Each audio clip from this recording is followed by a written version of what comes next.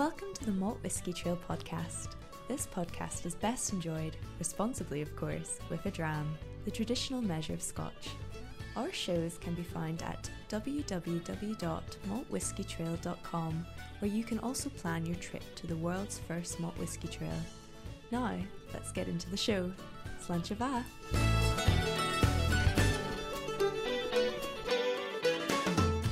This week is part 2 of a 2-part special where we speak to Struan Grant Ralph, Global Brand Ambassador for the Glenffidich Distillery. We discuss the future of whisky, the infamous Gooding Collection, and the perfect Speyside day. Hi, my name is Struan Grant Ralph. I'm the Glenfiddich Global Brand Ambassador. You join us here in the family room of the Glenfiddich Distillery.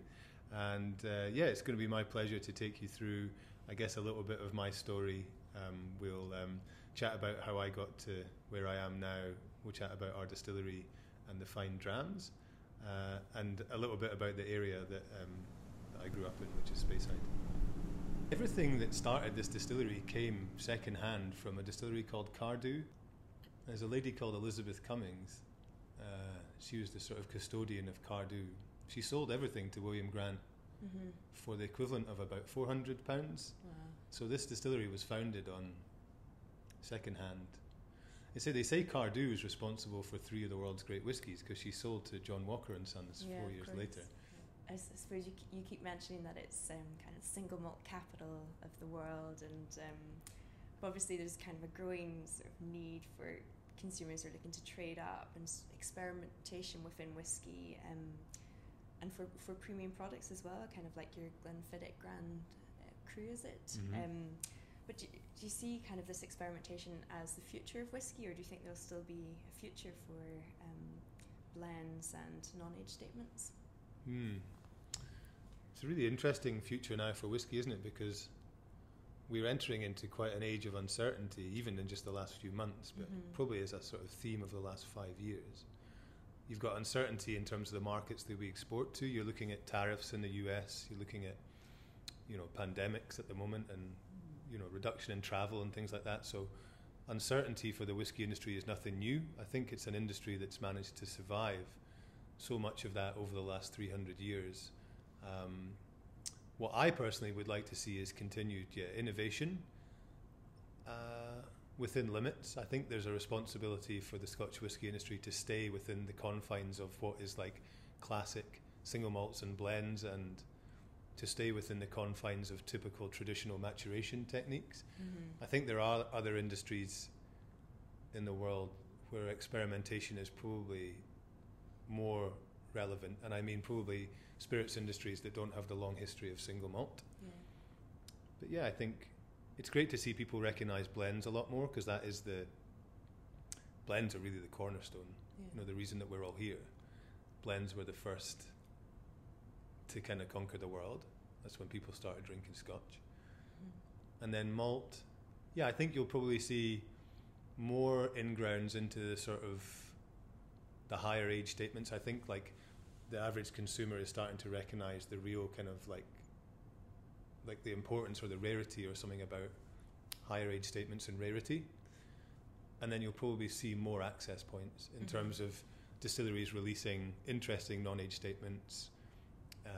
Experimental range from Glenfiddich is a good example, and many others, across the industry. But it looks good. I think, certainly from our point of view, you're seeing enough kind of emerging markets and new consumers into the category that keeps it buoyant, and I don't see that discontinuing. I suppose just talking about kind of the range of sort of whiskies in the world, and whether experimenting is the way to go, or a traditional dram. But if I was to throw a question of what's your favourite dram, what would be your answer? See, we discussed this before as a question, and I knew that I would be struggling to answer. I've tasted so many incredible whiskies, but so much of the experience of a whiskey is tied up in not just what's in the glass, but maybe like the story behind it, or the people you're with, or what you're celebrating, the reason you opened that bottle. There's so many different facets to this simple act of enjoying whiskey. I think that's what makes it so special.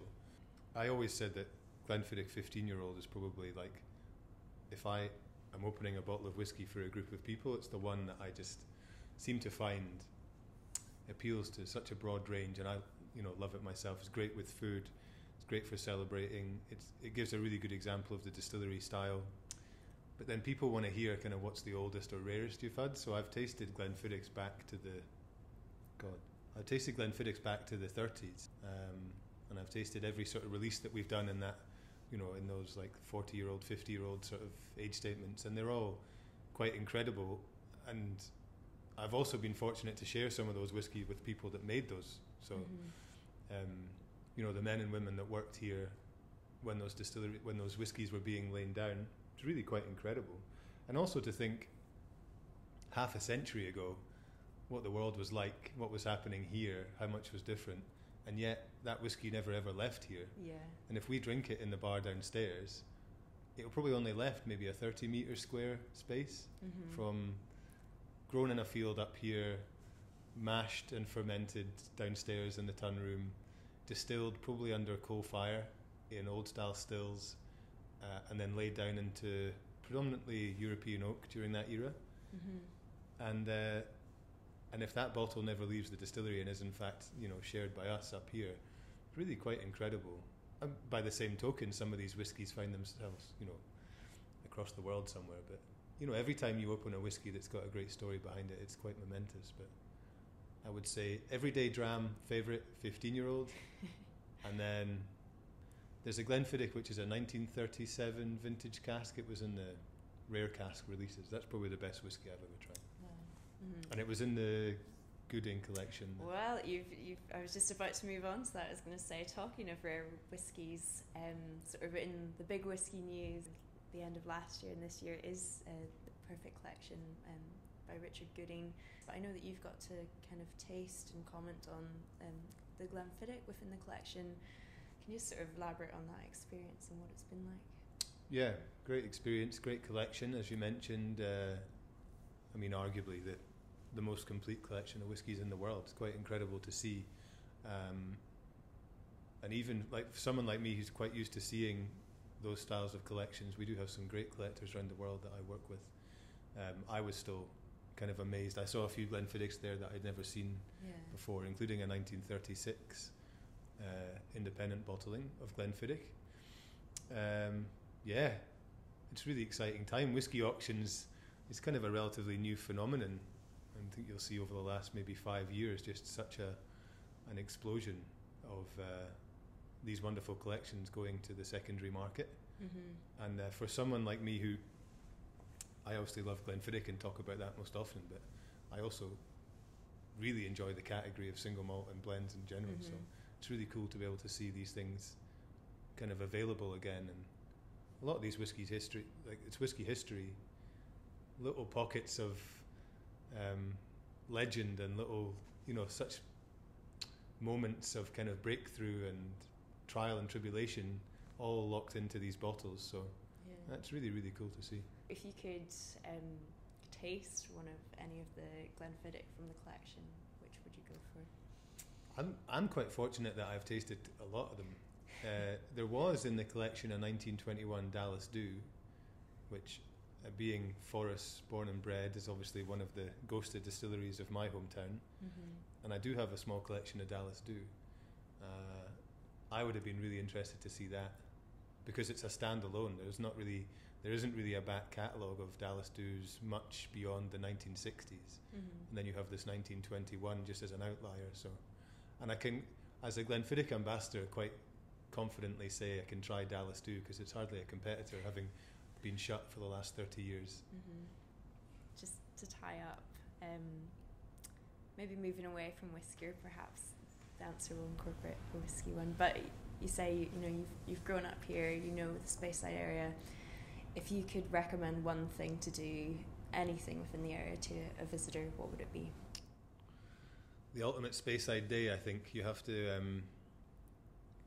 to probably go to the coast and see either Lossy or Fintorn beaches, walk on the beach at low tide, and then come through Elgin. I would go to the Gordon and MacPhail shop on South Street in Elgin and pick yourself up. It's kind of an interesting shop because you can buy very rare single cask whiskies, but you can also buy great sandwiches and soup. Probably a representation of the surrounding area, because great soup and great whiskies is kind of what we're about up here. So I would stop there. I would see as many distilleries as you can, but try and see a few different types, because obviously you've got distilleries like ourselves, Macallan, Glenlivet, which are very, very large. And you're going to see probably whiskey making on the kind of large scale. You can also, by the same token, see incredibly small distilleries. So try and see, someone like Dallas Dew, which we mentioned, has a whiskey visitor centre of the history of distilling. That will give you a chance to see a ghosted distillery. Go to Ben Romich, really small. I'm being very biased to my hometown right now. And finish up with a dram? Finish up with a dram and... do you know what? There's so many great whiskey pubs up here, so you should probably get yourself a designated driver and visit the Dowens Hotel for some food. Probably go for a dram in either the Speyside Inn, the Highlander Inn, Mash Tun. Oh God, so many. This is a long day. This is a long day.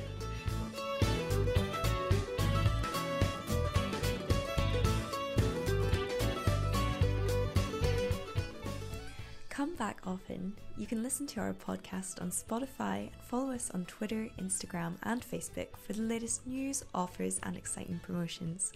Cheery and Drasta!